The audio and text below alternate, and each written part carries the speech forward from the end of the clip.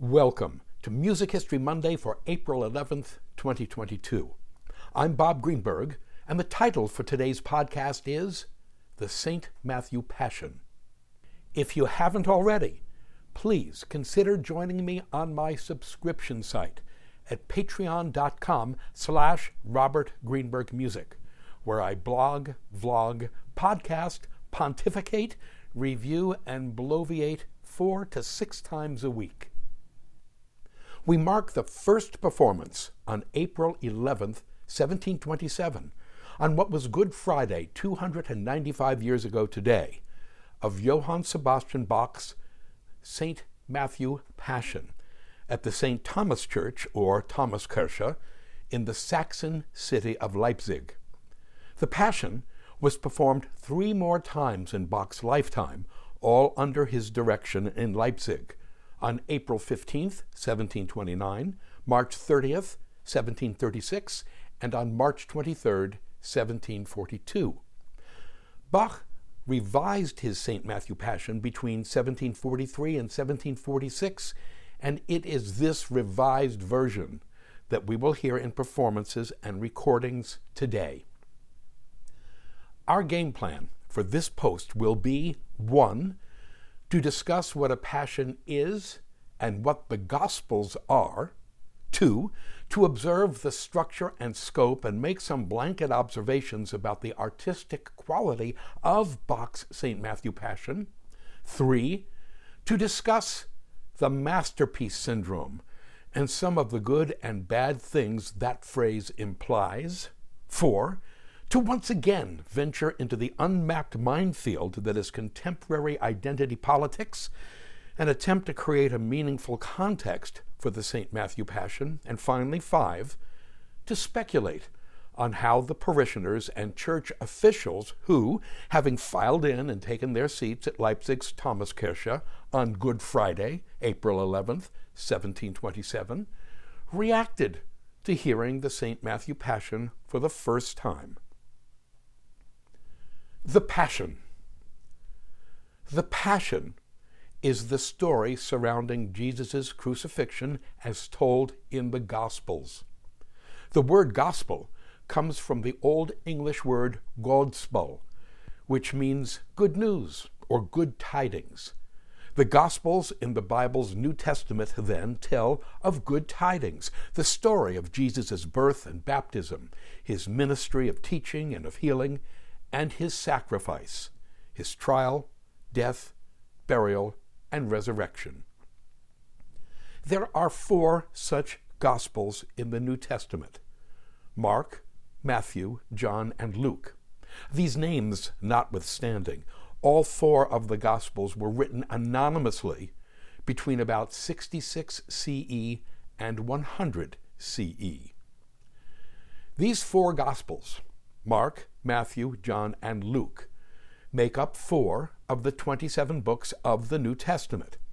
The story of the Passion itself, that is, Jesus' arrest, trial, crucifixion, burial, and resurrection, takes up but a small part of each Gospel.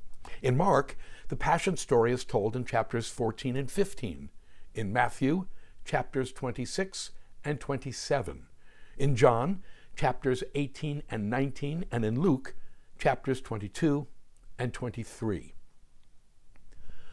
Sebastian Bach set 3 of the 4 Passions to music: the St. John Passion in 1724, the St. Matthew Passion in 1727, and the St. Mark Passion in 1731. Tragically, Bach's St. Mark Passion has been lost. We have the libretto, its words, but its music is gone. Just the facts, ma'am.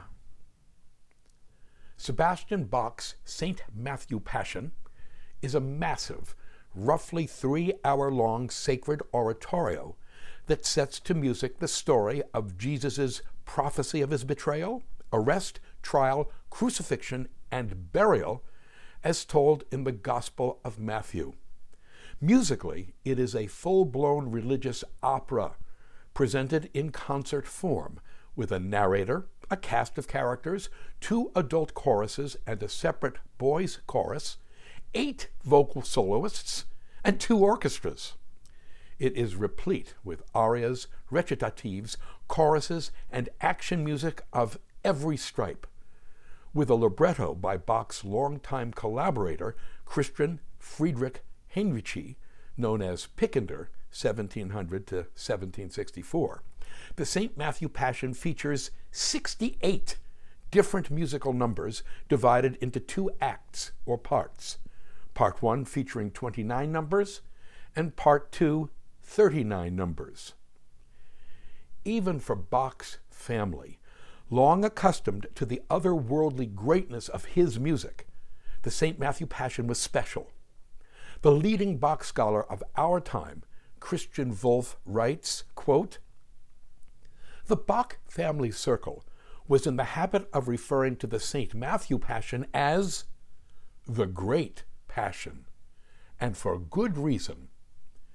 If Bach's second wife, Anna Magdalena Bach, 1701 to 1760, wrote on a part the remark, 'For the Great Passion,' those living in the house of the cantor of St. Thomas knew perfectly well to which work this part belonged. The Great Passion left behind not merely every other setting of the Passion by Bach, but actually exceeded in its dimensions anything that was customary, indeed conceivable, in the church music of his day. Thus, the St. Matthew Passion forms the very pinnacle of the vocal works destined for church festivals that Bach composed." Unquote. Appraisals, a soapbox moment, and a gratuitous dialogue. Current identity politics are driving me crazy, and on occasion, I must vent. Like right now. Let us pull no critical punches while we establish something upfront here and now. When confronted with a piece of art like Sebastian Bach's St. Matthew Passion, even those superlatives we regularly fall back on, like the best and the greatest and masterwork and masterpiece, are inadequate. That's because the St. Matthew Passion is a transcendent masterwork. It goes so far beyond the artistic baseline of its time, or any other time for that matter, as to exist in a place entirely of its own making. Now, believe it or not, given today's intellectual climate, that previous paragraph will be considered controversial, even fighting words, by many otherwise sane people. That's because in that admiring paragraph, I indulged in hyperbole and superlative, in what is called the masterpiece syndrome, by presumably elevating one work of art over others, by presumably dismissing, according to some, any work that is not Bach's St. Matthew Passion. Here's their argument. We keep listening to the St. Matthew Passion, or for that matter, say, Beethoven's Symphony No. 3, the Eroica, not because they are intrinsically better than other compositions, but rather because we've simply become habituated to them. Besides, we are scolded. Who's to say what's better anyway? We are additionally told today that the masterpiece syndrome perpetuates racism by precluding potentially worthy works by minority composers from entering the repertoire, sexism by dwelling almost exclusively on music written by dead men, and Eurocentrism by elevating music by 18th and 19th century European composers over that of, say, their Bhutanese and Malawian contemporaries. Perhaps most damning of all, we are told that our criteria for judging what is good and not good is based entirely on outmoded cultural and intellectual standards. Hey, let's deal with that last point quickly. Here's my criterion for judging music that is good and not good. If I want, need, desire to hear a piece of music again, if I'm willing to reinvest my precious, non-refundable time by listening to a work for a second, third, or fourth time, it is good. As for the rest, I do not judge whether it is not good. I'm simply not interested in hearing it again. Let us rightly recognize that the sins of the white, male, Eurocentric music establishment must be acknowledged to the degree that we do not continue to perpetuate them in the present or in the future. But having done so, we will neither discard the repertorial canon as it presently exists, nor will we suspend our critical judgment in some misguided attempt at an artistic apology. Some would claim that the masterpiece syndrome has blinded us, or rather deafened us, to scads of equally worthy but unknown music. In a review written in 1996, the American pianist and musicologist Charles Rosen quoted a mercifully unnamed musicologist as having written, quote, "There must be hundreds of symphonies just as good as the Eroica, but we just don't know them," unquote. Really? Really? No, we don't think so, because that's not how things work. One doesn't compose an Eroica quality symphony in a vacuum and then see it disappear any more than someone with a hammer and chisel will suddenly turn out a Michelangelo-level Pietà only to see it vanish without a trace.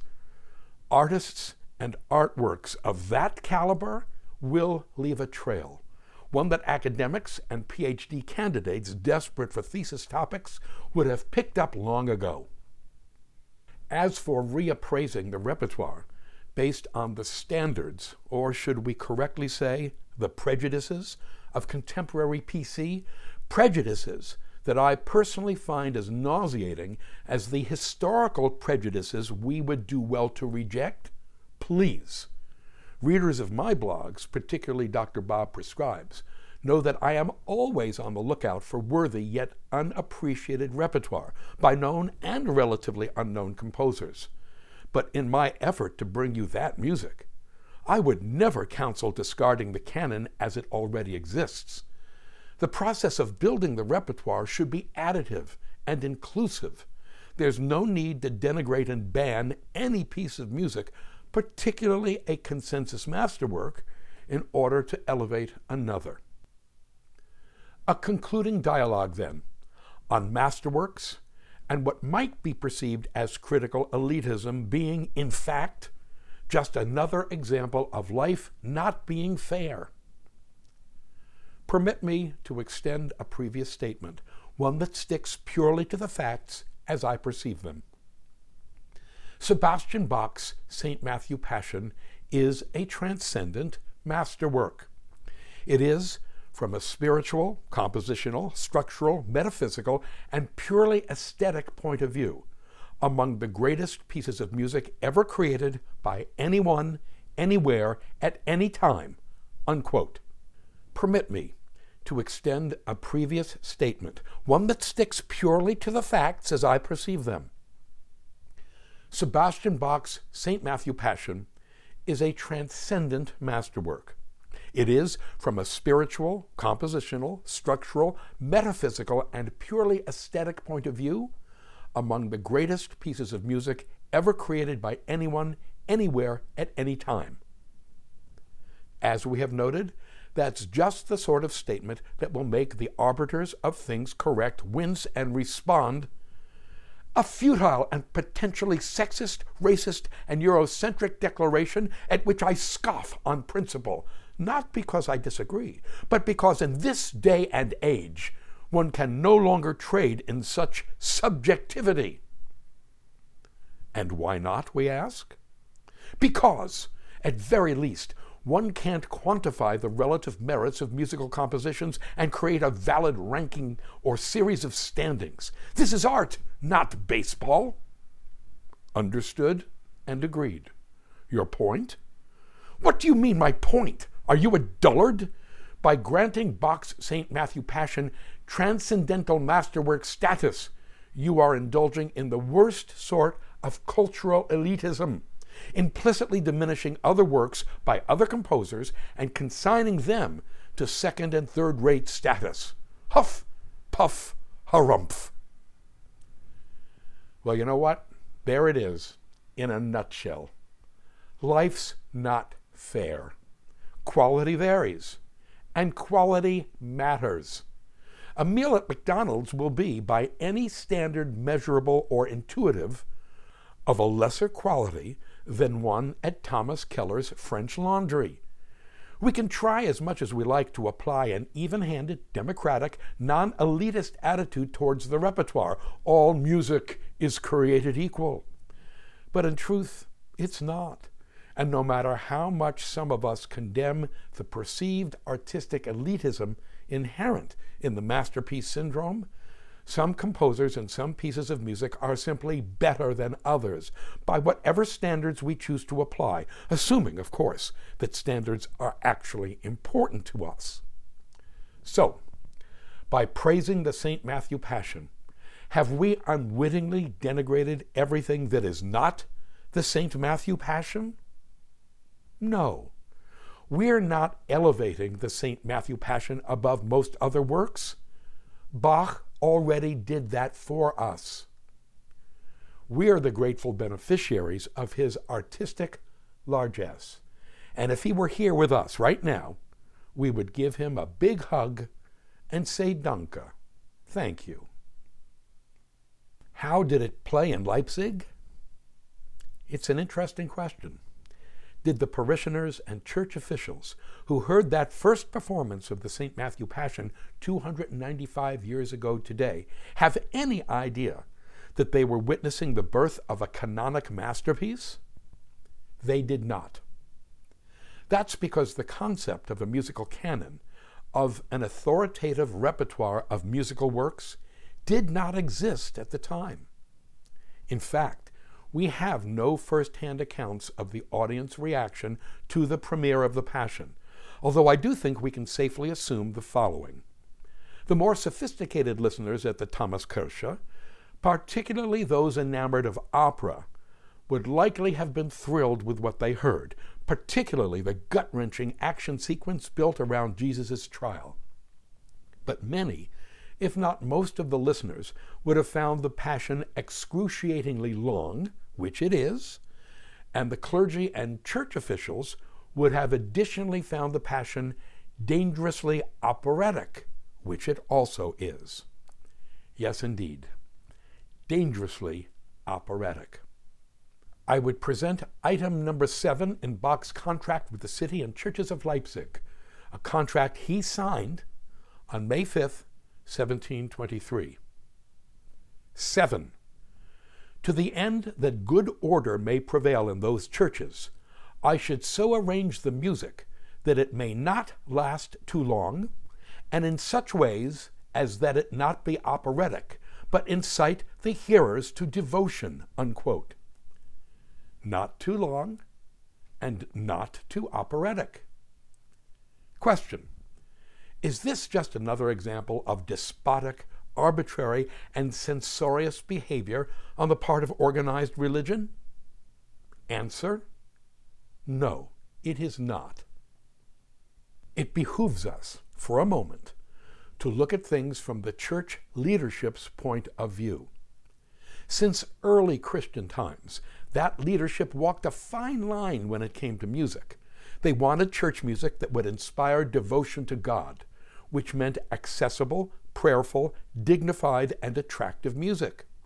But they believed, and not without cause, that music that was too beautiful celebrated only itself and not the divine, that music that was too rhythmically exciting inspired only the body and not prayer, and music that was overtly operatic was too entertaining in a manner more secular than religious.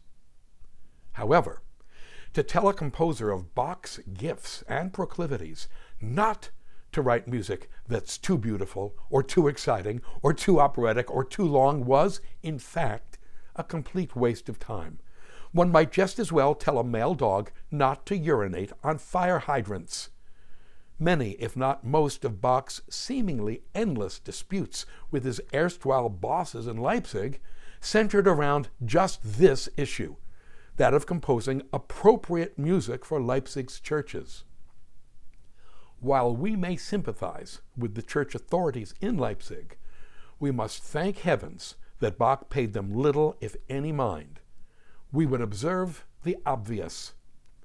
Great things are never created by people who do what they are told to do. Tomorrow's Dr. Bob Prescribes post will pick up from here, describing the operatic aspects of the St. Matthew Passion, and then discussing the pluses and minuses of three very different but very wonderful recordings, those conducted by Otto Klemperer on EMI, George Schulte on London, and John Elliott Gardner on Archive. Thank you.